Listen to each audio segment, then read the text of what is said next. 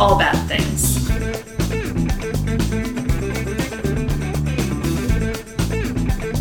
Tragedies, disasters.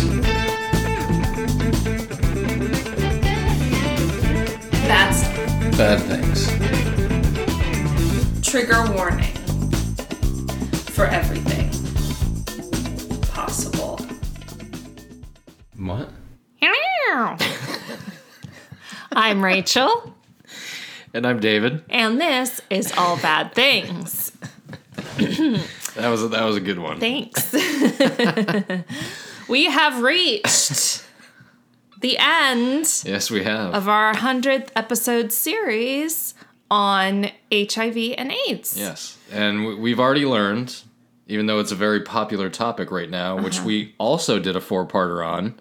Oh, yes, that's right. Mhm. HBO stole our idea, I believe. Oh, yes, because we're the first people to ever talk about Chernobyl. I believe we Yeah. are, yes. We were the people with the new information. Mm-hmm. But, yeah, getting through a 4-parter, I remember doing that now, and it was just like, is this ever going to end? It was long. I think 3 is a little more appropriate. 3 is better. Yeah. So I think this- I think a 3 is the maximum you'll ever hear from us at this point. I'm with you. I think this could have gone 4 parts, but yeah, Oh, then I yeah. would have gotten sick of it. This could go 50 parts. Oh, yes. If you want it to. Oh, yes. You know, it's it's a so- huge topic. Yeah. Of course, because this is also such a big topic, there's so much stuff that we don't cover. Oh, yes.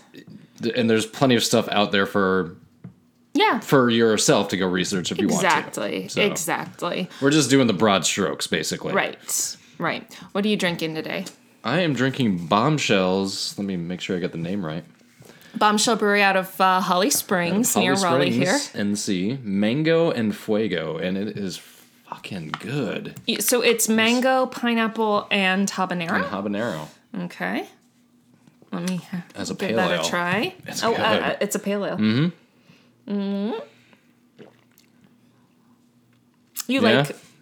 You like fruit and beer. Yes. I like fruit and beer when it's sour. The habanero in there too. And you didn't taste that at all? No?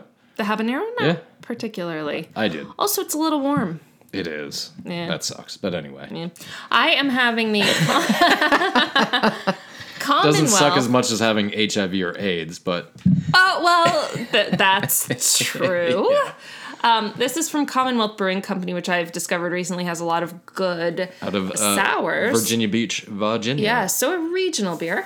And this is Mano del Puma. We both have hand is what Manos is hands. So Mano Sure. del Puma.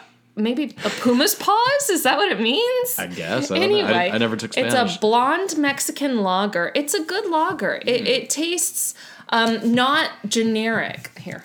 Oh, and it's in the pharmacy koozie Oh, yes. because we visited pharmacy today. Yeah, we'll have to Carrie remember Ann to Insta some photos of what we have drank. Our pharmacy beers and our pharmacy koozie. You see that what I is mean? good. It's Yeah. just it's a good lager, but it's not Yeah. not like Miller Lite. Well, nothing can be like Miller Lite. I mean, let's face facts here. All right, are we ready to wrap up our 3-part series? Yes. So initially, I was going to call this 3rd part Hope, and I decided not to. Our loyal listener, Emily, made a comment at some point about like, oh, I don't know about hope, because, you know, shit's still going down with HIV. And I was like, you know what, you're right. So that's not literally what she said, but you know. That was my paraphrasing. So I decided to call this treatment because that's really what this episode is about.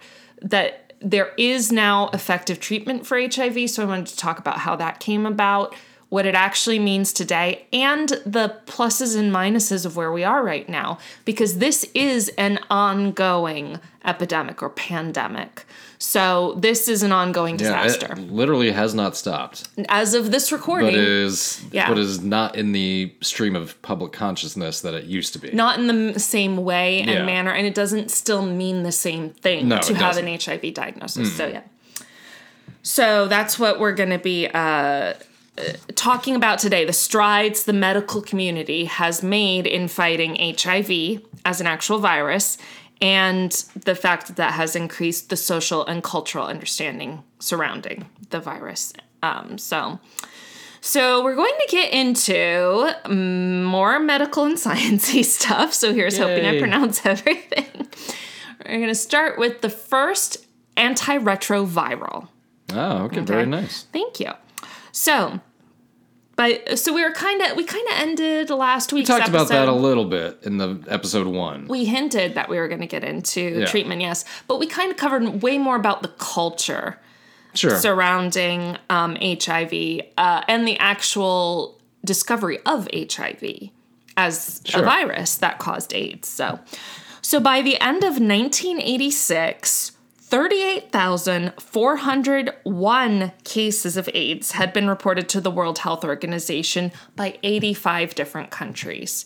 That was just what was reported. Sure. So what had been reported to authorities, what had been discovered, that obviously wasn't all the cases of it. Not to mention all of the people who had HIV and were unaware of it, or were aware of it, depending, because we're talking about AIDS. Yes. So the end stages of the virus. So most of the cases reported, so again, reporting was probably higher in certain areas than others, were in North and South America. That was 31,741 cases reported. And we know it was especially, and is still especially rampant in Africa. So we're talking reported cases. So in spite of the American government's hesitance to deal with HIV and AIDS head on, thank you, Mr. Reagan, the World Health Organization did work to raise awareness by starting the Global Program on AIDS, and they declared December 1st World AIDS Day in 1988, which still goes on to this day. Every December 1st that comes around. I didn't get into this history, but the red ribbon came about. Oh, okay. AMFAR, etc.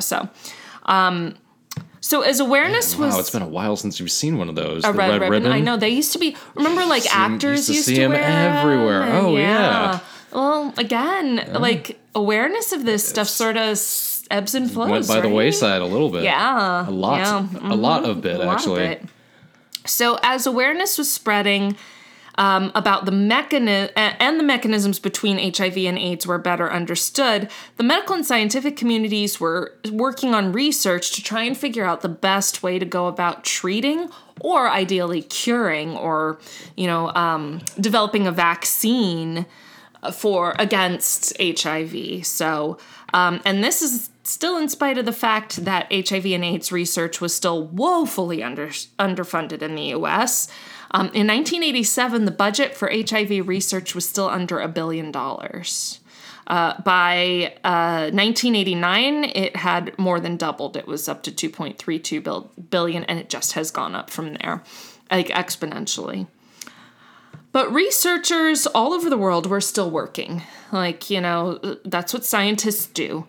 They try to figure out, especially medical researchers, they try to figure out, how to help people, which is amazing. Scientists are kind of the best and work on really important shit. You're simply the best. Better than all the rest. Yes. And they're a lot smarter than anyone ever gives them credit for. I don't think climate change is real because I'm an idiot. Scientists be damned, Anyway.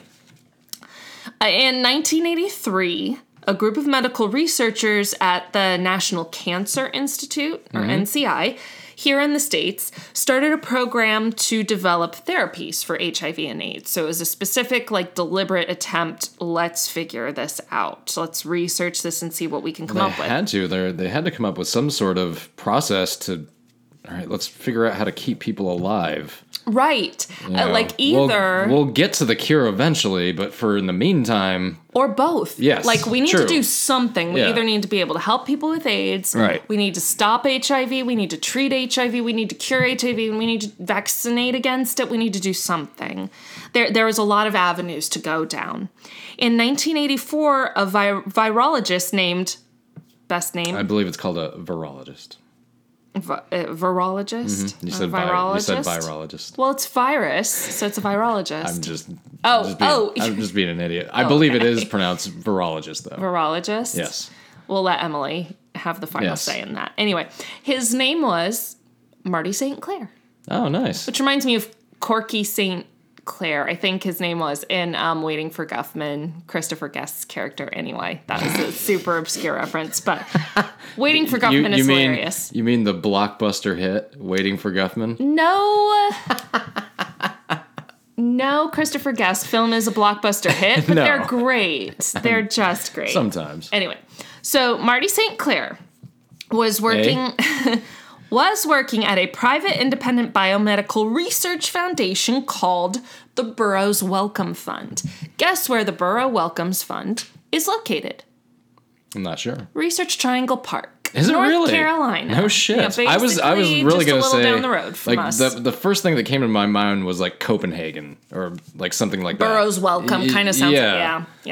No, it literally... No shit. Oh, yeah. It's like right down the road. A lot of AIDS true. and It's, HIV research, groundbreaking, happened literally just down the road from us. Well, medical research is one of the biggest fields in this area. Absolutely. It's Pharmaceuticals everywhere. are huge. Duke University is a major medical center the world over, you know. So we're better than absolutely. We're better than everybody listening. we're still in America and we're in the South, so no, we're not. Sorry. We're a step up. From what? Messina. Actually, we're like 10 steps up from Messina. Who am I kidding? Poor Messina. There are pockets of America that are in good shape. Fortunately, we live in one of them. That's true. That's true. We were relatively impervious to the recession. Yeah, it didn't really... Horribly It happened affect- for people in that industry, for sure. Yes. But the cranes and the buildings didn't stop. Like, we kept continued going. to develop. Absolutely right. Yep. So Marty St. Clair started and helmed a program at Burroughs Wellcome here in RTP specifically to work on antiretroviral drugs. So we remember that HIV is a retrovirus, right? We talked about that. It's a type of lentivirus called a retrovirus. And so an antiretroviral drug would obviously be a drug that fights against retroviruses. That's what I mentioned him in the first episode. That's what my sister's college boyfriend was doing. He was working on cancer specifically, right? But still. But it fell within these parameters too. Yeah. Well, the National Cancer Institute was doing a lot of work on that. I think that's kind of where it started. I think that's what he was doing, and he was doing like some sort of research in his undergrad or something. There's a different term for it. Thesis? Yes. Thank you. Was he getting a PhD or something? Yes. Yeah. Gotcha. He was going to McGill in Montreal. Okay. That's where he went to school. Okay. So, more specifically, they were working on antiretroviral drugs that would stop HIV from self-replicating. Right? So, stop it from hijacking that process in healthy cells. Which is like the whole goal. Exactly. Like that's how it spreads inside a person. So they homed in on a specific mechanism of self-replication called reverse transcriptase. Sure. Okay. So we remember... Oh, I know exactly what that is. We remember HIV invades a cell, hijacks its RNA and DNA, and then replicates from there, right? It's not its own cell. It has to take over a host cell is the idea. So a reverse transcriptase inhibitor, an RTI, inhibits or stops or prevents that replication from happening. Know your RTIs, people. There we go. Or at least it slows the efforts. It may not necessarily stop it, but it can inhibit it, right? It slows it, makes it harder for the virus to replicate. So of the different drugs that they tried out in their early tests in the lab, St. Clair's team concentrated on one that had been developed 20 years earlier. Okay. Literally, in 1964, that was developed as a hopeful cancer treatment.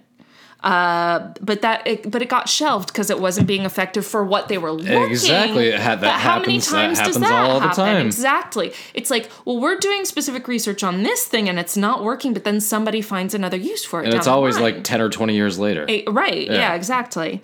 I mean, we'll use the fancy term called them boner pills. Oh, those were originally used for heart disease. Oh, that's right. Yeah. That was the initial goal of. And people were like, well, no, my heart's still shitty, but man, like I'm ready to go. Yes, I'm ready to go anytime. Why can I not? It starts with a V. Viagra. Yeah, that was the first one. Now there's like 10. Sure. But yes, Viagra and pills like that were originally used for heart disease. Their concept was for heart disease. And some medications are still used what they call off-label, prescribed off-label. For example, I've had acne-prone skin since I was 12. It's gotten a lot better the older I've gotten, but it lasted a really long time, well into my 20s. And when I got into my 20s, my doctor was like, well, what do you think about going on birth control regardless of whatever is going on in your sex life? It's not about that. It's about that it can help regulate your hormones. So the whole thing was, it's birth control pills. They're meant to be used for, that's what they are approved for. Mm-hmm. However, if it's safe for you to take and it's going to help treat the thing that you're really trying to treat, that's off-label prescription. Then go ahead. Exactly. So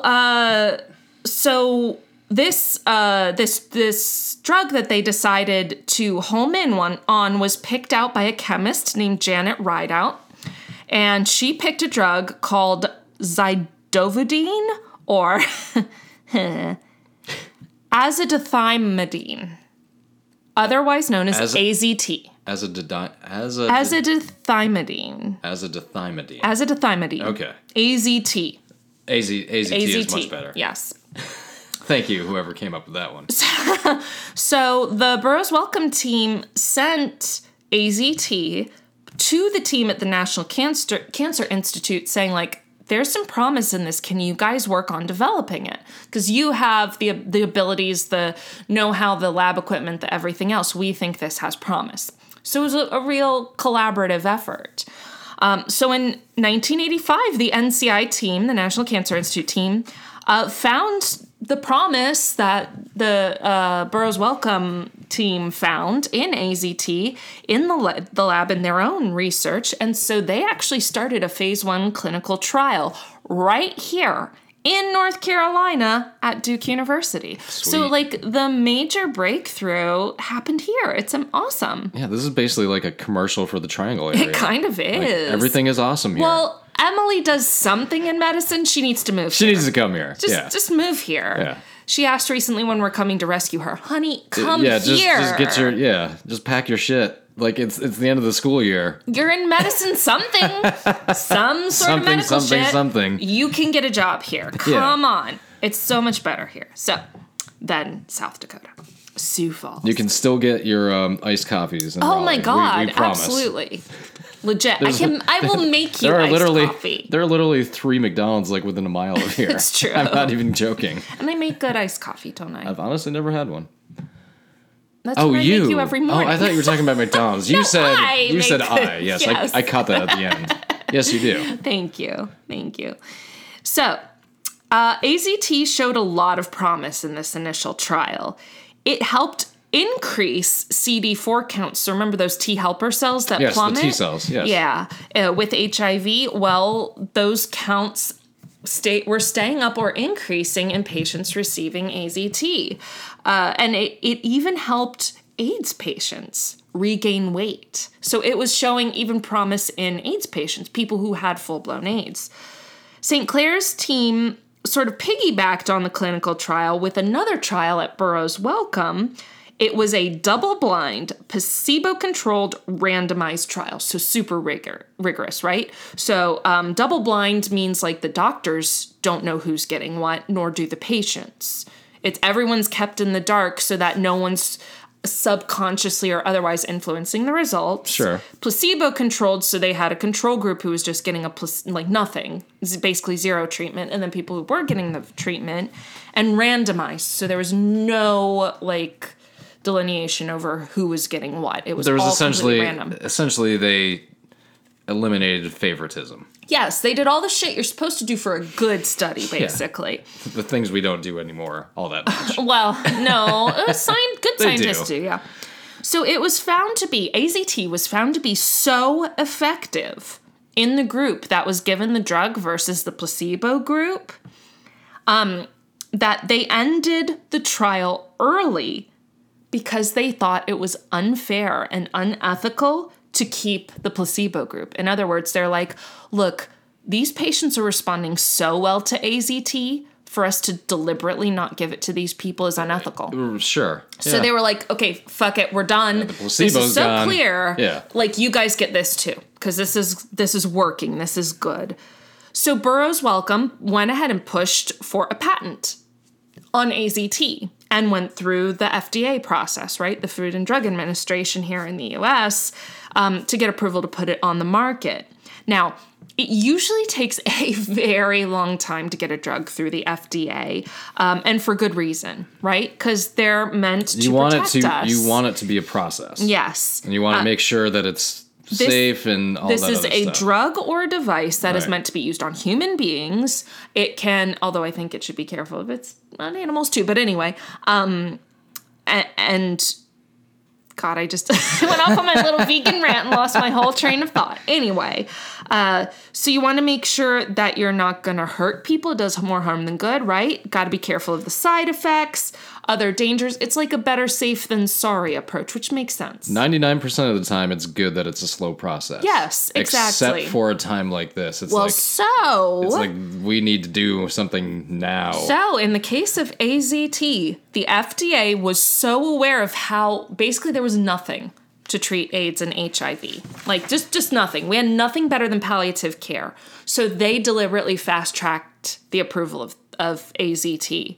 So a typical FDA approval process takes about 10 years. Wow. Yeah, I didn't know it was that decade. Long. I thought it was 4 or 5. No. I didn't know it was that long. No, it's 10 years, yeah. Okay. For AZT, it was 25 months. So about 2 years. That's still a long time. It's a long time in time, but it is 20% of the average Relative, it's... It was fast. That was fast. Yes. And it was a record for the fastest approval by FDA in recent history. So, they fast-tracked this shit. For just some drug that was sitting around for, what was it, 20 years? Yeah. Mm-hmm. So AZT was approved for use in adults by the FDA on March 20th, 1987. It did go on to become approved for infants and children in 1990. Just took longer. It makes sense. They want to be a little more cautious with children and infants. So, because all the research they're doing is on adults. You can't... Right. Yes. You can't do this on children and infants. Yeah, there's a lot of shit surrounding clinical trials and who they will and won't do them on. Right. Women are often left out, especially women of childbearing age, because they want to make sure they don't fuck up a pregnancy. Thanks, thalidomide. I was just gonna say we did an episode about that. That was one of our first episodes. Yeah. So the drug was distributed under Burroughs Wellcome under the brand name Retrovir. So retrovirus without the US. Retrovir. It sounds like a model of a Corvette, like a package. A little bit like Corvair. So you get Retrovir in this package. And in its early days, it was generally prescribed to AIDS patients. Sure. People who already had full-blown AIDS as opposed to HIV-positive individuals. So AZT was a huge breakthrough, but it was not a perfect drug. So just about every medicine out there, it does have side effects like nausea, vomiting, heartburn, headache, loss of appetite, sleeping problems, some pretty big shit. Better than dying, yes. However, it's still nothing. High dosages can cause more serious issues like anemia, damage to the liver, damage to the heart. So some pretty hardcore stuff, though those effects are generally reversible if the doses are lowered. So basically it has to be used in a certain level of moderation, I guess. So nevertheless, these side effects were preferable to the horrible effects of AIDS. Remember, wasting, opportunistic cancers, infections, pneumonia, sores, all sorts of horrible things. So the drug was still a giant leap forward. Unfortunately, its number one drawback was its price tag. Oh, well, yeah. A year's worth of AZT at the time cost $8,000 to $10,000 a year. Adjusted for inflation, I was just going to ask. That is $18,000 to $23,000 a year. And if you're this sick, you're pretty much not working. Well, right. You're probably, especially if they were giving it to AIDS patients. And at this time, people aren't wanting you to work, really. There's still a public scare. Concern about that, yeah. For a good reason, because people just don't know yet. Like, we're still in a time where we don't know. Right. So where the fuck are you going to get? Yeah. Imagine it's like buying a new car every year. Every year. Yeah. Except it's to help you not die. That's yeah. And we're going to get into the cost of HIV treatment in a bit. So we're going to get into all that. But let's keep going on the history front. We'll get into all of that in a bit. Okay. So, as the 90s approached in the U.S., Reagan went bye-bye, finished his... He didn't die. That wasn't until later, unfortunately. But he finished his... He did get shot while in office. Yeah, so he did. At least that happened. Was that Squeaky Fromm or whatever the fuck? I can't remember. Who is that, a Manson person? Yeah. I don't think it was that. It was something like that. I don't know. Somebody. No, it was the guy who liked Jodie Foster from Taxi Driver who shot Reagan. Yes. Okay, that's it. Anyway. They all have three names, but I just can't remember. Right? Like Mark David Chapman and John Wayne Gacy. Was it Mark David Chapman? No. Anyway. No, he was Lennon. John Lennon. That's right. Okay. Yeah, that's who Mark David Chapman was. But anyway. I can't remember the Reagan either. So Reagan finished his 2 terms as president. He was succeeded by George H.W. Bush, a.k.a. Daddy Bush, or Bush Sr. So Bush Sr. isn't really known for doing much as far as HIV goes, but he did do something very important, not only for people living with HIV, but for a lot of different Americans, by signing into law the Americans with Disabilities Act of 1990. I was going to say, that's like really the only good thing he did in office. To be fair, it was an amazingly good thing. Yes, it was. Not amazing as in progressive. It's basically baseline stuff we should be doing anyway. But it's great that he was the one, like, good for him for signing it. That's like the one positive thing he has in his legacy, right? I might have said this before on this pod. I mean, we've done so many episodes now. We're at episode 102. And companies like Random House send us books to review. We'll get into that later. But I think I've mentioned this before, but because of that act... The ADA. When he was building our camp, yes, he had to make the door wider. Because of the ADA, yes, yep. That's right. And I know that it probably seems like a pain in the ass to a lot of people who own small buildings or whatever. He hadn't built it yet. So, okay, well, fair enough. But that, like, look, I don't know that a disabled person is ever going to even come into this house or camp or whatever. But you know what? In case they do. It's important. So the Act, the Americans with Disabilities Act of 1990, in addition to requiring reasonable accommodations for people with disabilities in the workplace and accessibility in public areas, which obviously is amazingly important. Like, yes, we need to do that. Unfortunately, that was implemented. It extended protection against discrimination to those with disabilities as well as those living with HIV. Oh, so it extended anti-discrimination privileges to those with HIV. So it's like, look, I did not know it went there. Just because of your HIV status, that doesn't mean you can get denied a job. Well, and it tells you the state, not necessarily the state of mind of people, where you'd have to put that in a bill. I know, right? Like, so people were going to be dickish enough to do that in the first place. Right. Yes. And people were. Yeah. I mean, moms taking their kids out of schools, like all kinds of, Yeah. But again, it's literally a pandemic. Yes. And nobody, still, at this point in the story, really fucking knows what to do. Right. So. Now, as an aside, George W. Bush, Baby Bush, or Bush Jr., he is the grandson of Prescott. Okay, but he's the son of H.W. Prescott made money from Nazis, by the way. Okay, but we're not getting into it. Come on. It's the fun part, though. Anyway, GW signed into law an amendment to the ADA in 2008 that clarified and broadened the definition of disability in the Americans with Disability Act. So I'm kind of surprised by that, too. Well, there you go. That's the thing. Like, I agree these are not good people. No, not at all. However, credit where it's due. Yes. Now, maybe they did it for horrible reasons, not the most altruistic, but it got done. So anyway, unfortunately, balancing out these otherwise good actions, Bush Sr. also said, quote, "If the behavior you're using is prone to cause AIDS, change the behavior," end quote. So yeah, he's still a dick. How about... He's gone now, right? Or is it... He did, yes. He died a couple months ago. Okay, good. That sounds horrible. I'm just like wishing people dead. No. He lived He was a lot. like 1,000 years old. I believe he was 95. Barbara died first, right? She died like a year ago. Yeah. They died. Yeah, they died not too far apart. That's pretty common for older people. Yeah. Yeah. But because he was only president for 4 years, he kind of gets filed away the same way Jimmy Carter does. But a lot of important things happened in those 4 years. Yeah. Really. So... Yeah.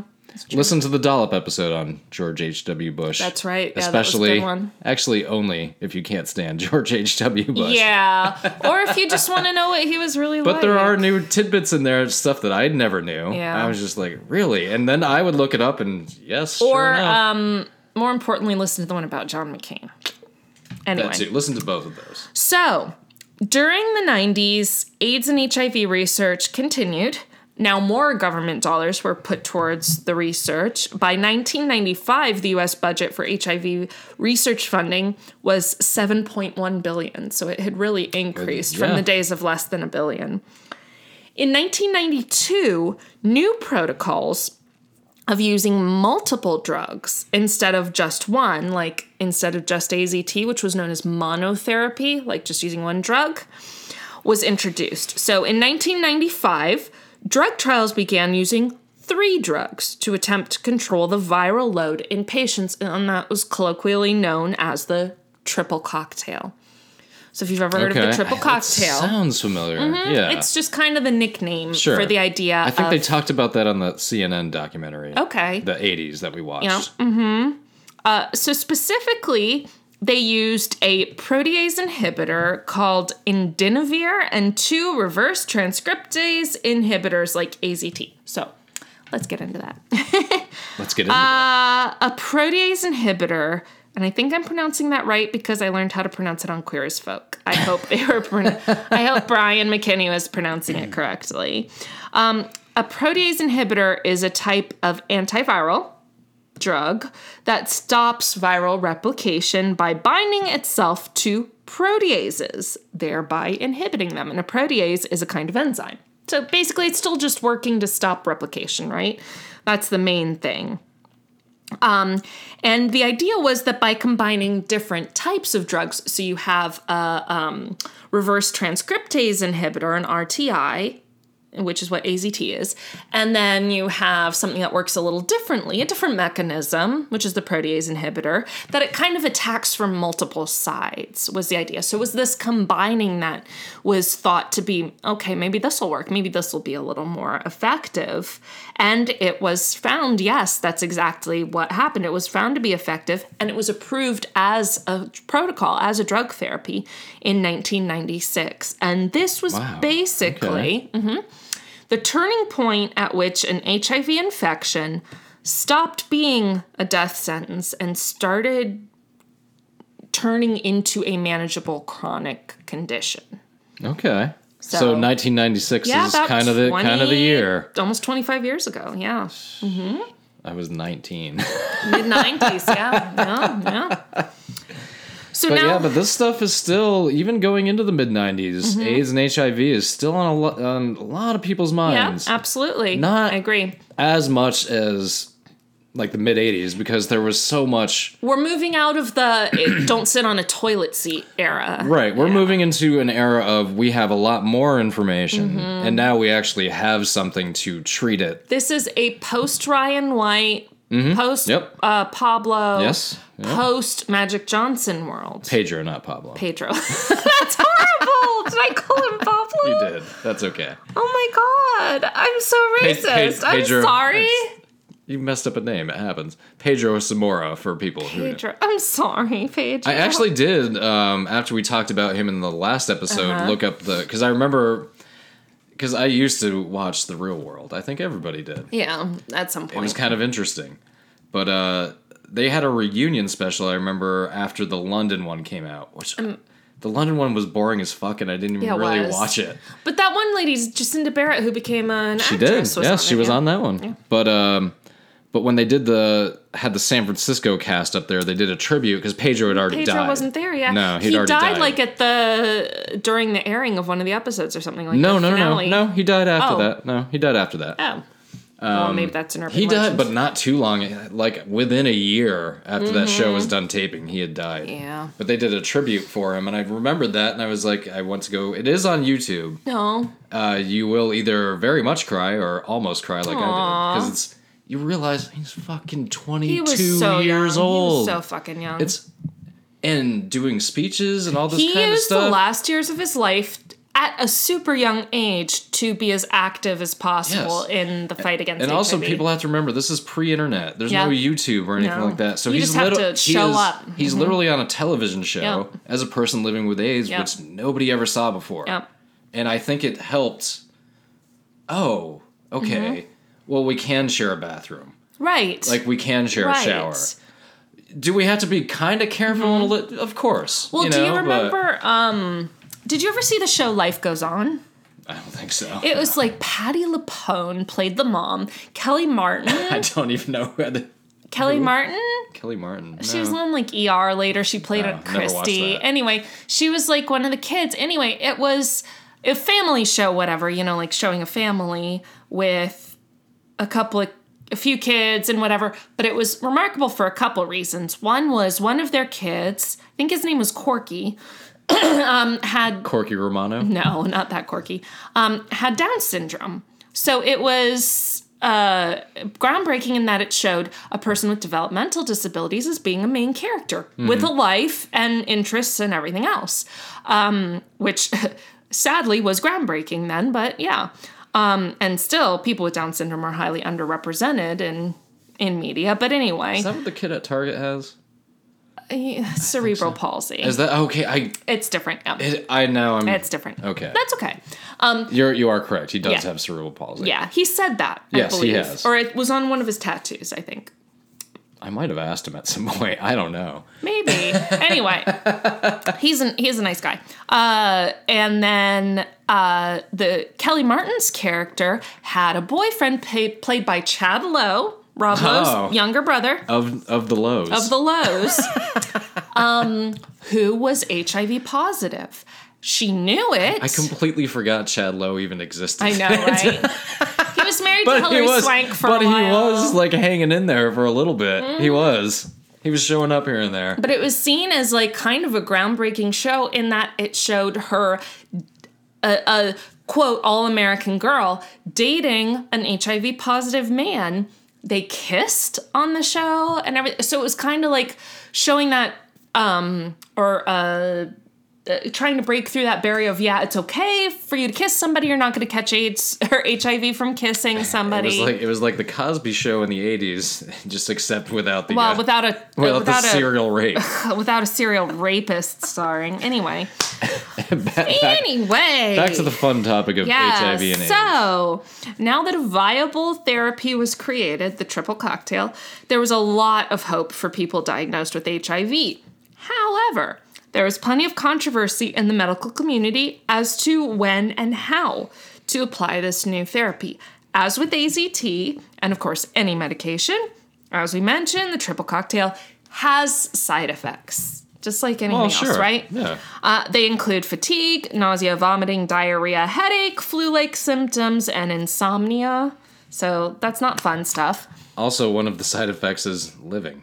Well, yes, yeah. That's why they decided that the positives outweighed the negatives. Yeah. No pun intended, but those were mostly short-term side effects too. Like you could get over it. It's like going on antidepressants or something. You have short-term side effects, and then after a while, adjusts. You probably your body adjusts exactly. Mm-hmm. Long-term side effects can include, unfortunately, kidney and liver problems, heart disease, diabetes, nerve damage, and osteoporosis. So, while these drugs are highly effective, far outweigh the risks of developing AIDS. Yes. So, it's still way better. You'll take any of these over AIDS. Yes. Like, you'll take diarrhea over AIDS and any over day. dying. Yes. It's important to properly... Even liver cancer. Well, what was the one cancer? Mm-hmm. Liver cancer. Yeah, I'll take that over AIDS, too. Right? Yeah. So it was still important to properly figure out the best way to administer the triple cocktail and at what point in the virus's development to make it as effective as possible. That's the step we're on. Right. Okay, we know what to use. Right. In what range do we need to use them? When and how. Yes. Because if you're going to have to put up with this shit, let's make it worth your while, and as effective as possible. So as therapy protocols are being developed, some medical professionals believed in what was called a hit hard, hit early approach. So in other words, someone who is newly infected would be bam, treated super aggressively in the early latency period to try to stop the virus. Okay, let's just kill, not kill it literally, but just stop it from replicating as early in the process as possible hit it just with everything we've got. Now, while one can understand that this would seem to be a good idea, that approach includes some pretty significant risks, specifically of really intensifying the side effects, as well as, and this is the major part, developing drug resistance in the virus, which you definitely don't want, and which is a major concern in certain medications in HIV. So that was largely abandoned as a protocol. So, in fact, drug-resistant mutations in HIV were commonly seen during this period of the early to mid-90s. So as they're developing these treatments, they are seeing some drug resistance in the virus as well. The triple cocktail approach had to be refined into a more comprehensive combination therapy with multiple options of antiretrovirals. So it wasn't just it's always these three. It's it could be one from this class, one from this class, one from this class of drugs, kind of mix and match according to the needs of the individual and what they were reacting best to, basically. It became a more individualized approach, more or less. But an approach nonetheless. Yes. At least now we have a strategy to deal with this. So the combination approach is still used to this day. Still typically in combinations of three drugs from at least two different classes. So in other words, you wouldn't use all three protease inhibitors or all three RTIs. Of course you wouldn't. So at least two different classes of antiretrovirals, because any single retroviral has just using one is ineffective in the long term when fighting HIV. It really is the combination that has proven to be the most effective. And some drug companies have developed just a single pill that contains all the combinations. So all you have to do is take one and then you've got everything, which makes it easier for adherence, right? You're not taking a handful of pills or multiple times a day. Just take one, you're good to go. So the current guidelines per the U.S. Department of Health and Human Services, which is pretty close to the international guidelines, like the WHO and such, is that antiretroviral therapy, ART, if I say ART, that's what I'm talking about, is recommended for all HIV-infected individuals to both help reduce the risk of the virus progressing to AIDS, as well as to reduce the risk of transmitting it to someone else. So, specifically, using antiretroviral therapy decreases the amount of HIV actually found in the blood and genital secretions. Genital secretions. Generally, the genital secretions. So that's called the viral load. The amount of this virus specifically, that is found in the blood or secretions. So, specifically, sorry, I just opened a 12% beer. I had one little sip. You have had only one sip. And I swear, it just suddenly hit me. Okay. I had a sip of it, too. It's good. What are you drinking now, by the way? So, yes, we had a little break, and I'm drinking Southern Pines Brewing Company. Southern Pines is a little south of here, right? Mm-hmm. Moscow Mule Ginger Lime Imperial Berliner Weiss. It's a 12% beer, and that's just ridiculous. So if we record another banter-sode, tonight might be a good night. Yay! That's true. We have all the cues for all the A's right here. So anyway, professional. So there was a study done in heterosexual couples, specifically heterosexual, so where one partner was HIV positive and one was HIV negative, right? So the study was supposed to last 10 years, an entire 10 years, with the couples divided into two groups. One who received antiretroviral therapy and one who didn't. But both groups received HIV prevention education and were provided condoms. So it was, they were still made aware of like how they could prevent transmitting HIV, etc. It's just that one group was given ART and one was not. The study was supposed to last 10 years, like I said, but they stopped it after less than 2 years.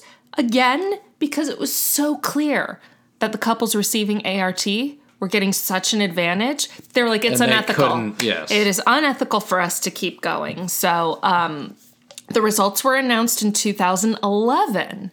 And the results were that there was a 96% reduction of risk of HIV transmission in the couples who were receiving antiretroviral therapy. So it was clearly advantageous. So ART is so effective now, and the way it's administered, that it is typical for most people who are HIV positive, who are undergoing ART, and who have undergone ART for 3 to 6 months to end up having an undetectable viral load of HIV. So that doesn't mean that an individual is cured. It doesn't mean that they do not have HIV or that they are HIV negative. It means the virus is still present, but it's in such low levels in their blood that it cannot be detected through typical viral load testing. So in a partner study that was partnering the one from 2011, so kind of piggybacking on that, they followed 972 gay couples and 516 heterosexual couples with mixed HIV status. So, one partner had HIV, one did not. And the positive partners received ART, all of the positive partners. So there wasn't a group that was not receiving therapy. They all were. So these the couples, let's see, 972 plus 516. So what is that? Like almost 1,500 couples, right? They had a total of 113,000 unprotected sexual encounters during this study. That's quite a bit. It is. And amongst all of those... So these are all young people too, probably. Of all those encounters, they all got tested, all of the negative couples, or all of the negative partners in the couples. None of them had caught HIV. None of them has received HIV. And that when the positive partner had an undetectable viral load. So in other words, like, okay, do it like rabbits. But if your partner's positive but getting ART, you're negative, like... This is not, because of this, you're not passing it on to your partner. So it was concluded that when an HIV positive individual has an undetectable viral load, their HIV is essentially not transmittable through sexual contact, which is obviously a huge deal. Oh, yeah. Especially for couples where one is positive and one is not. Oh, for society in general. Yes, absolutely. Now, couple things that a huge disclaimer here. 1, any individual undergoing ART needs to be under the care of a proper medical professional and must be strictly adhering to their therapy regimen, right? So this is just to say. And 2, unprotected sex can still lead to a shit ton of other stuff. Like, even if someone is HIV positive but on ART, that doesn't mean that you can't get any number of STIs from them, or that you can't pass any number of STIs on to them. Plus pregnancy if you're hetero and all that stuff. So just a couple points of order. There are still risks to unprotected sex. Very important to note. So another protocol that has been developed is known as pre-exposure prophylaxis, or PrEP. Is the little acronym for that. So PrEP is a combination of 2 drugs. This will be fun. Here, let me take another sip of my drink. I'm about to try to pronounce drug names. Tenofovir. That sounds like a Lord of the Rings character. Tenofovir? What was it? Is that tenofovir? Yeah, tenofovir. Yeah. Tenofovir, yes. Or in modern day, it could very easily be a Game of Thrones character. Very, very possible. And emtricitabine or emtricitabine.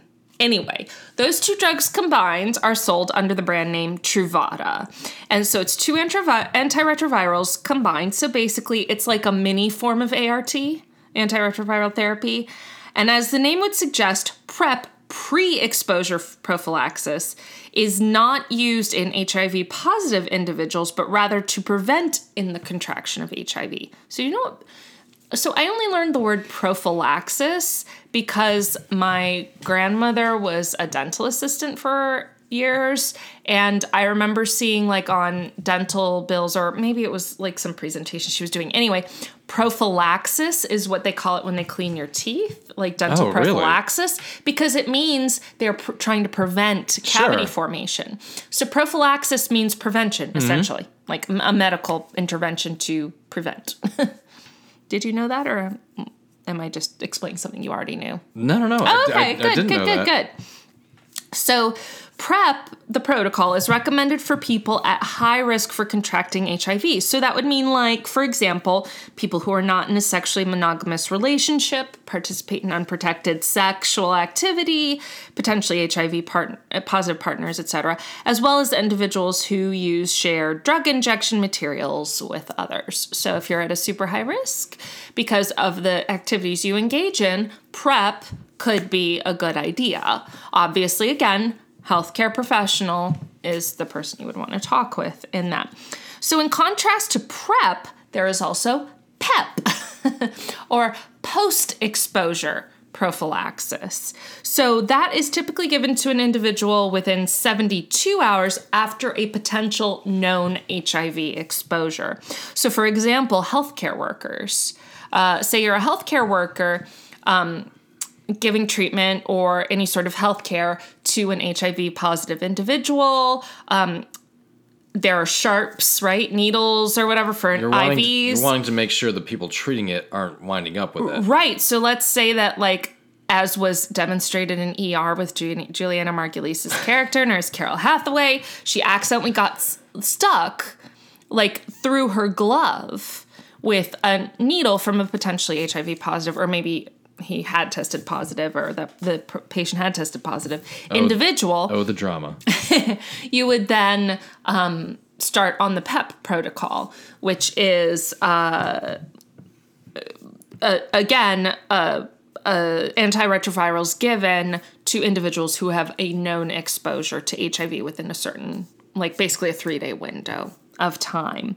So PEP is meant primarily for, like, one-time exposures and emergent situations, not as a general prevention.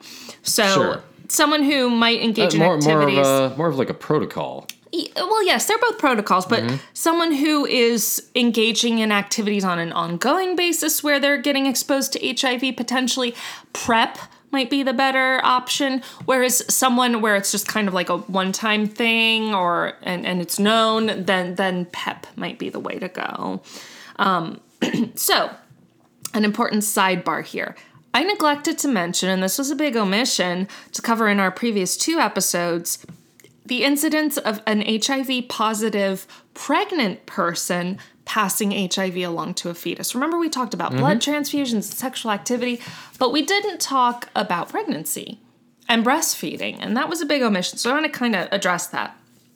So without any treatment, any antiretroviral therapy, the risk of infection to a fetus from, I don't want to say like the mother or the woman because that's super gendered. Someone who identifies as a man could technically be a parent to a biological, don't smirk, a biological parent I'm sorry. to a fetus. Okay, just let me have that. Yes. Anyway, the incidence without any antiretroviral therapy is between 15 to 45%, which puts it like just under, like if blood transfusions and transfusions of blood products is like a 90%, this is like the second tier. Okay. It's pretty risky. Yeah, it's actually pretty risky. The blood transfusion, I mean, that's a big one. You have a 1 in 10 chance to not get it. That sucks. Yeah, it's not good. Yeah. So, but it makes sense, right? Sure. Because a fetus is literally part of your body, tissue of the pregnant person. Yeah. Exactly. Which is why the pregnant person should be allowed to decide what happens to the tissue in their own body, right? Absolutely. Yes. So, however, with drug treatment for a person with HIV who is pregnant, if they're going through like an ART protocol, which they would be doing regardless of pregnancy, right? If you're HIV positive, you're undergoing the proper protocol, you're on the ART anyway. So if that's going on, the HIV positive person is almost guaranteed to give birth to an HIV negative child. Yeah, that's... And here's how. There's a couple of things, a couple of caveats. Pregnancy planning is very important. So if a couple is wanting to conceive, and one partner is positive, one partner is negative, reproductive assistance may be required, to be able to have unprotected sex, or artificial insemination might be the way to go. Anyway, or PrEP, using PrEP in the negative partner. And generally a C-section is used in many cases to avoid a large number of infections in fetuses or babies after birth. Is actually during birth. That when the baby, if the baby is birthed through... Are you ready for there's my little hand gesture? Through the traditional way. Yes, the so-called traditional method of birth through the vaginal birth, then the baby is actually exposed to HIV from the vaginal secretions, and that's how they can contract HIV. So a C-section can help avoid that, or testing to ensure that the parent's viral load is low enough that the risk of transmission is very low through vaginal birth. So also breastfeeding can pass along HIV. So in general, HIV positive parents are discouraged from breastfeeding their children. So, all right. Are you happy we're done with the me trying not to be gendered discussion portion of today's show? I'm always happy with that. Yeah. So, it is important to note that as of this time, we're recording this in June of 2019, and I'm saying that because hopefully this will all be a non-issue one day. But hopefully, not likely. Oh well, but as of now, there is no known cure and there is no vaccine for HIV or AIDS. That's super important to know. However, the current treatments of antiretroviral therapy are so effective that they often serve as a so-called, quote, functional cure. Sure. Not a literal cure, which we'll get into in a second. But you can function. But you can have a job. You can... Well, beyond functioning, literal functioning, it's as though your body is clear of HIV, even though technically it's not. It's so little. It's not detectable and it's not transmissible, which is huge. Yes, I was like, that's a huge step in itself. But the huge caveat is that HIV positive people must remain on their drug regimens to continue that. If they were to go off their drugs, then the viral load is just going to increase. So, However, there is some promise that maybe eventually HIV will actually become curable, like literally curable, through medical therapies or potentially maybe a vaccine one day. Further, there are 2 known cases of actual treatments with what is considered to be cures. 2 individuals who have been effectively cured of HIV. Both individuals have each individually been known as the, quote, Berlin patient. So the first Berlin patient, who still remains anonymous to this day because the doctors or the medical workers working with these individuals obviously can't divulge the individuals' names. So they are only if they choose to come out can they, will they, that be revealed. So the first Berlin patient received antiretroviral therapy in the 90s. They then went off that medication during the same time period in the 90s. To this day, they still have an undetectable viral load. So remember how I said if you go off your meds, then that's typically what happens. But in this individual, it didn't. It did not. So they went off their meds, still no detectable viral load. So that's pretty remarkable. The second Berlin patient was later voluntarily identified. So he identified himself, came out as the Berlin patient. Was a man named Timothy Ray Brown. So Brown tested positive for HIV in 1995, and he lived with the virus for years, actually, before he developed leukemia. So he got cancer, and he ended up getting another sip. No, he didn't get another sip. I'm getting another sip. Okay. I was just going to say, drum roll, please. Developed a hematopoietic stem cell transplant. I'm not even going to try. Anyway, it was a type of bone marrow transplant, okay? I love that. Okay. Yeah, excellent try, though. Thank you. Was that 23 letters for one word? Too many. Too many. No words should have that many letters. That was to treat the leukemia. So they were like, because it's not unusual for an individual to receive a bone marrow transplant for certain types of cancers, right? By the way, go register on bethematch.org. You can volunteer to be a bone marrow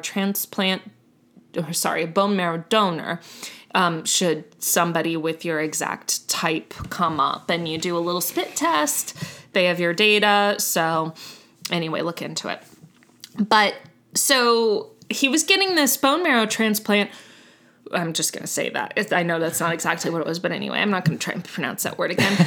He's getting this thing. Yes. But his doctors also were like, hey, you're also HIV positive. Let's see if we can do this. Let's see if we can select a very specific type of donor for you. So the donor they chose had a specific genetic mutation, like by their nature, just it was part of their genes, that actually resisted being infected with HIV. They're more or less, quote, naturally immune. And that's when more or less effectively. And that's when the X-Men got started. Yeah. I'm kidding. By stopping, so their genetic mutation stopped HIV from attaching to a healthy cell. So, like, basically a natural immunity. That was the sequel to a very great zombie movie that we watched. Happened in London. Why can't I think of the name of it? 28 Days Later? Yes, thank you. 28 Weeks Later. Okay. Goes into that. The main guy's wife is immune. Gotcha. But she can still pass it on. Oh. That's where he makes a little mistake with a kiss. Uh-oh. It was only a kiss. It was only a kiss. For those of you who 12 years later who have not seen 28 Weeks Later, it is a good movie though. 28 Weeks Later was very good. It was very scary. Very tense. It was very good, yes. Yes. And it was a little twist. 28 Days Later was just as good. Oh, that's what I meant. Oh, okay. I never finished watching 28 Weeks Later. You got really scared with 28 Weeks Later. I did. It was really creepy. But anyway. So they did this bone marrow transplant. Actually, they did 2. So they did one initially, and then there was a recurrence of the leukemia. So they did another from the same donor. But after even the first one and continuing after, Timothy Ray Brown, he discontinued his drugs, discontinued antiretroviral therapy, and there was no longer any detectable HIV load in his blood or even in tissue from biopsies. Wow. So it seems like this transplant effectively cured him. So these transplants are not something that can be done with just anybody. Because one could say, well, just pick all the people who are, basically HIV resistant, get all their bone marrow, or extract some sort of thing, do this transplant for the HIV positive people. But the problem is these transplants are really high risk. Sure. So because antiretroviral therapy is so effective, there's no reason to go with all the extreme risks of this transplant when you can just treat it with ARTs. So that's why that's not happening now, but it does offer some hope that further research might eventually lead to a cure. Although it is important to note that there is still a debate as to whether Timothy Ray Brown's cure is a, quote, sterilizing cure, meaning that there's literally no HIV in his body, or a functional cure, meaning it's just not detectable on a day-to-day basis. So, because the body is suppressing the virus on its own. So I mentioned this earlier, so we're going to go ahead and get into it because it deserves its own discussion. The cost of HIV treatment, these meds, have a long history of being incredibly high. So like I said, when AZT first came out, the first antiretroviral drug to be approved, it cost literally thousands of dollars a year. So this is the sort of eternal debate of pharmaceutical costs, right? Drug companies say, and it's not complete BS, that it is very expensive to develop a new drug, which, yes, it is, understood. Takes 10 years. Yeah, right? Unfortunately, these companies often pass off the cost of that expense to the consumer, who is, by definition, someone who needs the drug for treatment for an illness or a disease or condition. Exactly. Now, in some countries, many of our listeners are in these countries, and God damn, we envy you so much. You have universal health care. I think pills you still have to pay for in some countries. In some cases, but in some cases it's just a copay. Yes, it's so cheap. Exactly. So so they have to pay a tiny bit out of pocket. Potentially. So there's either no cost or low cost for prescription drugs. And you get it at point of service, what you need. Right. So here in the U.S., it works very differently. We actually went through this recently. Yes, we did. We hit our deductible, which is a certain amount of money we have to pay out of pocket before the insurance will kick in the rest. Yeah, our international listeners are like, what? What the fuck? Yeah. What is that? Except it doesn't count for drugs. Nope. We have copays and like certain negotiated amounts. Generics. Yeah, and generics. Exactly. Now that's the thing. So the one good thing for countries like ours is the so-called first-line therapy drugs, like the ART drugs given to people when they're diagnosed with HIV, have mostly had their patents lapse.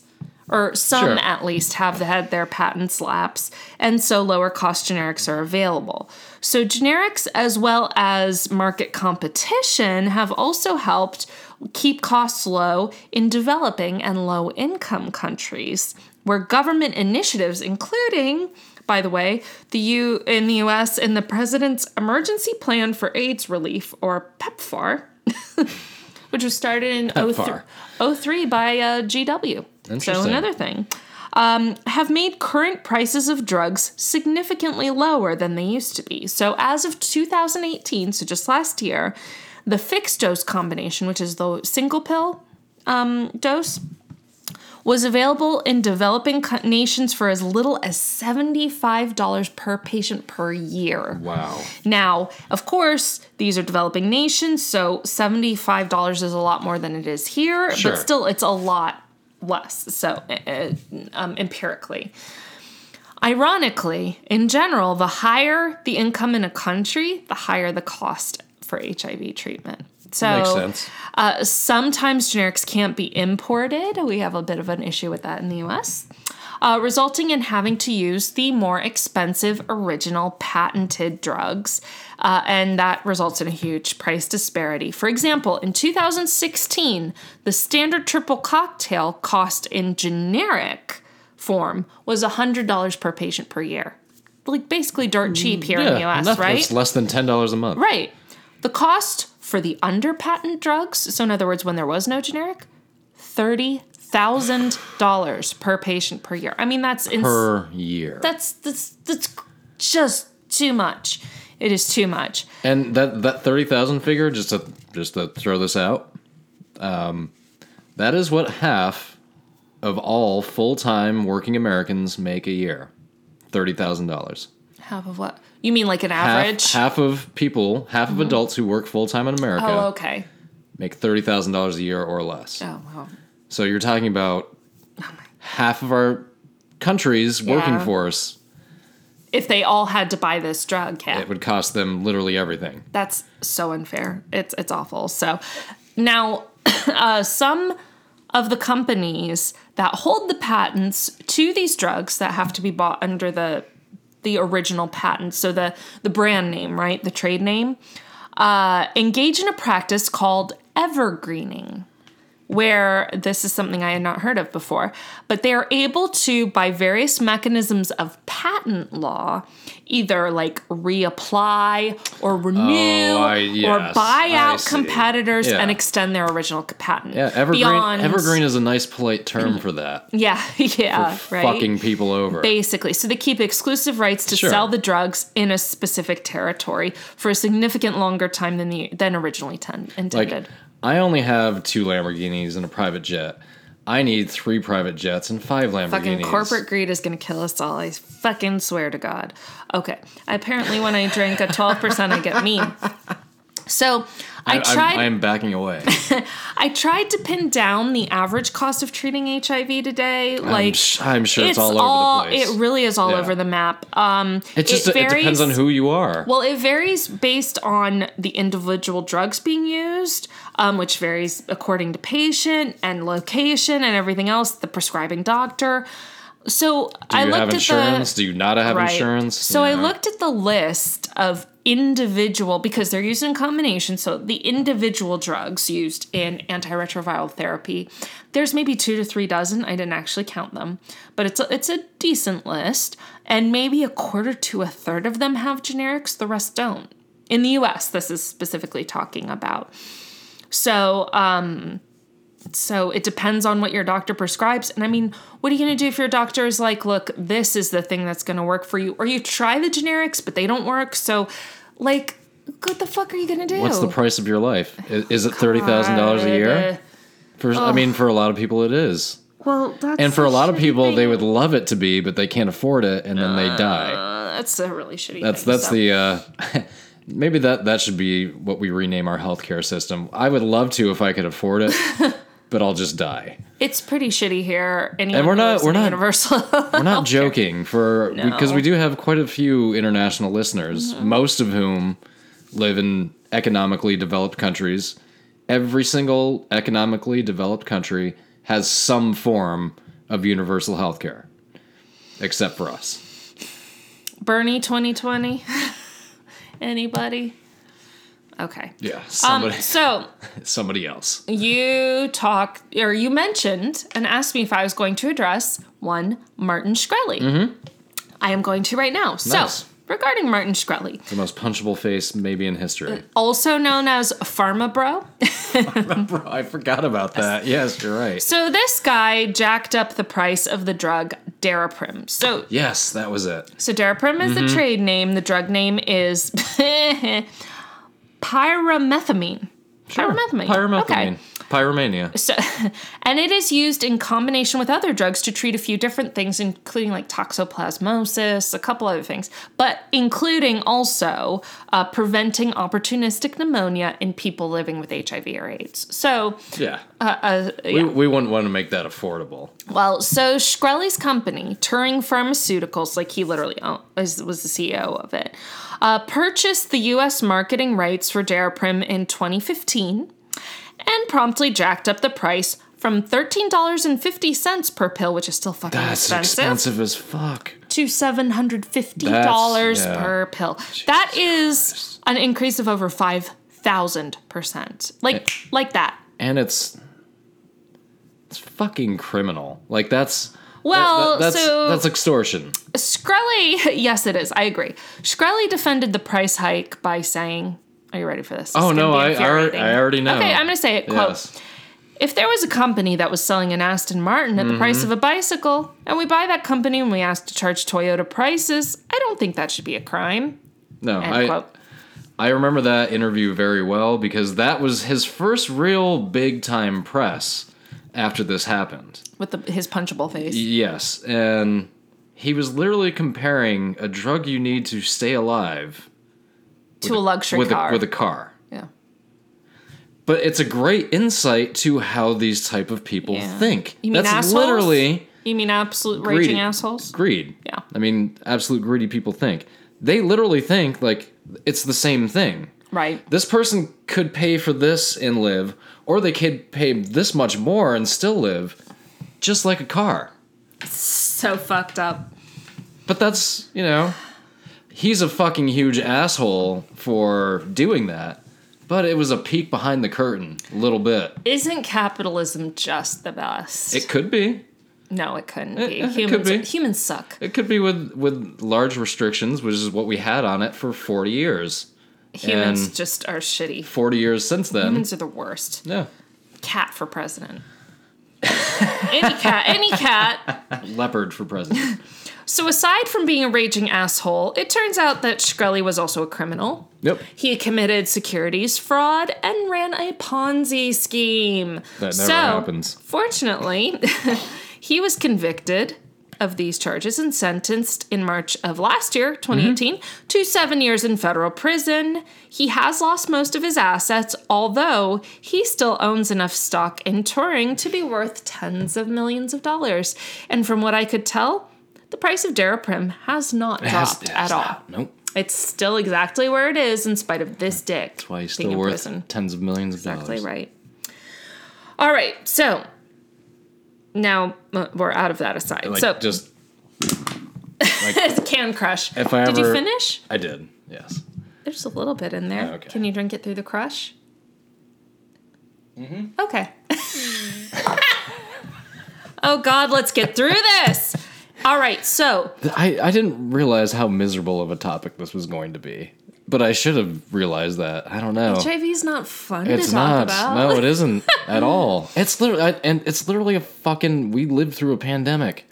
Still living through it. Living through it. Living through it. This is still going on. Yes. So now that we know how effectively HIV is able to be treated, and that just totally misread that sentence. Anyway, the fact that we know that HIV can be effectively treated has not been lost on our collective culture. So everybody kind of knows right now, at least in like Western privileged society, that HIV is not, like I said before, it's not a death sentence. It's a livable chronic condition that, regardless of how much it costs, it's still livable.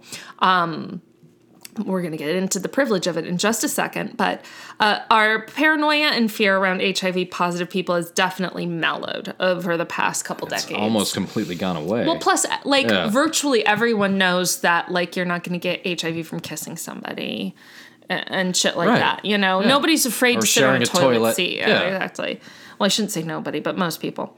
However, it is important to remember that HIV is still an epidemic, very much still an epidemic, and is not over. Not by a fucking long shot. Further, HIV has become more of an issue of privilege, unfortunately, as developed nations have better access to proper information, education, and treatment. We were just talking about a cocktail of drugs that cost, what was it? $700 and some a pill? $7.50 a pill. Yeah. However, remember, also, I said, ironically, the higher income a country has, in general, the higher cost the treatment is.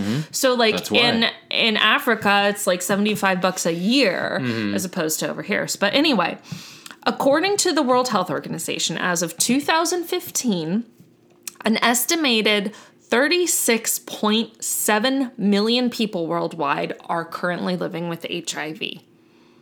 Oh. About 70% of whom live in sub-Saharan Africa. Wow. That is incredibly disproportionate. Shit, I mean, Africa is an enormous It continent. is, but 70% continent. But We're not even talking about the entire continent. We're talking about sub-Saharan Africa. Wow. So, and that's 70% of the HIV positive people, yes. Fuck. And we know HIV did originate It did. in Africa. So, I mean, I guess it makes sense, but still. As of 2016, over 18 million of those living with HIV were receiving antiretroviral therapy. So roughly half, which isn't all, which means that a lot of people are still dying from HIV, which we'll talk about. That means half are not getting it. Yes. The majority of HIV positive people live in lower middle income countries. And as I said, 70% of that is in sub-Saharan Africa. So 1.8 million of those who are HIV positive are children. So there's almost 2 million kids living with HIV. Okay. And 91% of those children live in sub-Saharan Africa. And most of those kids who are HIV positive living in sub-Saharan Africa were infected with HIV through transmission from their HIV positive parent through pregnancy, childbirth, or breastfeeding. Now that is understandable given that I imagine giving birth in sub-Saharan Africa, you may not get the same choices that you do in the Western world or developing nations. For example, like getting ART beforehand. That's most likely not happening. Having a choice to have a cesarean or the proper testing. That's definitely not happening either. Or even just the option not to breastfeed. You may just be like, fuck, I literally can't feed this child if I don't breastfeed. Yeah. So if it's between like, either I breastfeed my child and risk transmitting HIV, or I don't breastfeed them and they starve to death. I mean, what the fuck? Motherfucker, what the fuck? Literally. Exactly. Like, it's just, yes. it's putting it's people a damned if you do, damned if you don't. It's putting people in a horrible position. So, yes. Now, even in developed nations, HIV is still an issue of privilege and class. In the U.S., gay and bisexual men of all races are most affected. However, increasingly, women of color are disproportionately, like by a massive amount, affected by HIV. More than 60% of all new HIV infections occur in African American women. Really? And just for the record, 60% of the population are not African American women. Like, they make up, like, I think I read like 14 or 15% of the population. So this is clearly disproportionate. I think it's actually probably lower than that. No, I read it. Okay. I was going to say like around 10%. But and about 15% of new HIV infections occur in Latinx women. Okay. Now, these populations are obviously disproportionately affected, likely due to poverty, fear of discrimination, actual discrimination, immigration status, and other social stigmas. It is such an unfair situation to so many people who already struggle through so much shit and now have to worry on top of it that they are so disproportionately affected by a disease that a virus that they may not even be able to afford treatment for. It's just the shittiest thing ever. So an estimated 35 million people worldwide have died of HIV and AIDS, far exceeding the death toll in literally any of the other disasters we've covered. And still, to this day, about 1 million people every year die of HIV-related causes. And that, my friends, is the end of our coverage, but certainly not the end of this disaster of HIV and AIDS. Wow. I still can't believe it's that many people that it affects, because you just really don't hear about it. Yeah, it is much less. It gets a lot less press than a lot of other shit now. It gets almost no press here in the U.S. Yeah. I mean, relative to when I was growing up, when it was in the news every day. But you know why? You know what the shitty thing is? Well, first of all, we have a treatment, so there is that. Sure. You know, that can't be. That's a huge leap forward. But the treatment is largely helping white people. So yay, we're all cured, everything's fine, right? No. Like 70%. Everything is still kind of fucked. It's just not really. 70% of HIV positive people live in one area of the world. This is a problem. This is still a problem. This is a global problem. what affects one country affects us all. Like, part of being the global community and giving a shit about people who aren't like you. You know? I mean, that's really, now that we have gotten into, well, we watched the first episode of Chernobyl. Mm-hmm. I have continued to watch. Yeah, I know. Not all the other ones, but the next two. Mm-hmm. What that miniseries brought out to me was this who it was a real person. Mm-hmm. Are we getting into Chernobyl? Or are we doing... No, just I'm going to make a connection. You're going to come back around? Yes, I will. Okay. He, like, through that miniseries, you could tell, like, he really understood what the gravity of this situation... He was like, literally, the world is at stake if we don't fix this thing. There doesn't seem to be the same kind of... concern? I don't know. Yes, with... Honestly, you know what I mean? In my opinion, I think it's because... At least here in the U.S., I don't want to, like, indict other countries on this. And I know that this will be met with various degrees of agreement or disagreement, but unless something is affecting straight, white, not poor people in America, like, we just forget it is an issue. Like, we really fucking do. And it's or so just, shitty. Or just never even know that it's an issue. Exactly. That's a thing, too. Like... How many people in America actually give a shit about sub-Saharan Africa at all? Like, the fact that anybody who lives in that area. Do we care? How many people... We still have fucking KKK rallies in the U.S. We have them not too far from here. Unfortunately. We do. Isn't, like, the headquarters in the state? Yes, it's like an hour away. It's bullshit, man. Not of the state, I believe the national chapter headquarters. No, I mean in our state. Yes, for the KKK. The national headquarters, yeah. Yes. That's bullshit. Yeah, it's fucked up. Those fuckers, oh my God. Like, God. Oh, goddamn. Okay, I'm too far into this 12% to make sense. It's just really infuriating that anybody thinks that one life is more valuable than another, and just absolutely the worst thing ever. And ultimately, our overall disaster that we could cover on all bad things is humanity. Humanity sure. is the biggest disaster of all time. Maybe we'll do that with a... our last episode. No. We'll do that with a banter-sode. Oh, maybe. We'll just, because we can just go off in 50 different directions and it won't matter because we're not tethered to a story. That's true. But I was really glad we covered this. This is what I wanted to do for our 100th episode.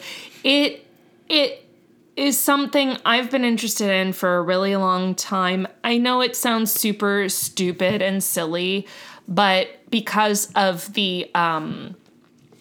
how I was raised to be very LGBT and Q+ intolerant, part of what kind of helped bring me around, and again, I know this might sound kind of silly, is media, and specifically like the TV show Queer as Folk, which had a specific storyline about an HIV positive main character, and that made me just it just helped open my eyes to, like, there are people not like you in this world, and you need to be concerned about people not like you too, because they're human too, and that's all incredibly important, just to be a goddamn decent human being in this world. Like, this shit matters. If it affects somebody in sub-Saharan Africa, it affects all of humanity, and our humanity is shown either shown or shown to be or non-existent. Yes. Yeah. Based on our reactions. Ask Puerto Rico about the United States humanity, which Puerto Rico is a part of the United States. But anyway, on that note. So anyway, may I try another? Yes. Yeah, hey. Oh wow, you're like more than halfway through this thing. I'm not more than. I'm shy of halfway through the 12%. Okay. It's very good. It's too drinkable. Why the fuck do they make high gravity beers so drinkable? What the fuck is your problem, man? You're right. I am kind of more than halfway through it. And that is a good place to leave off. Remember, because we didn't mention this earlier. Yes. Follow us. Oh yeah. At All Bad Things Pod, Twitter, Insta, Facebook. Oh, our discussion group is working. I'm so fucking excited I figured it out. If you ask to join the All Bad Things discussion group... Would you like to very quickly tell people what the problem was? No. Okay. I don't remember. May I tell people what the problem was? You were logged in as Rachel Moniger, not All Bad Things. You just said my last name on the air. Now we're going to have to edit that out. That's true, but everybody knows your last name because that's the... No, we aren't, because everyone sees me on Facebook, and at least now they know how to pronounce it. It's okay. Yeah. Can I say your last name? Sure. David St. Louis? I think everybody knew that. Probably. Yeah. Well, on Twitter especially. That's what that's what my name is. It's my actual name. But if you look for my name, anything that is going to come up for the first... It's a weird actor, right? Well, he comes up sometime. Not weird. The city of St. Louis comes up as like the first... And David's a really common first name. So if your name was like Engelbert St. Louis. Engelbert Humperdinck? Yeah, that's what I was thinking. Just trying to think of the weirdest. Well, that's a very specific name. It is. But on all of these notes. Yes. This has been another episode of All Bad Things. I'm David. I'm Rachel. We'll see you next week, and... Thank you for hanging in through episode 100 and beyond, and know your exits.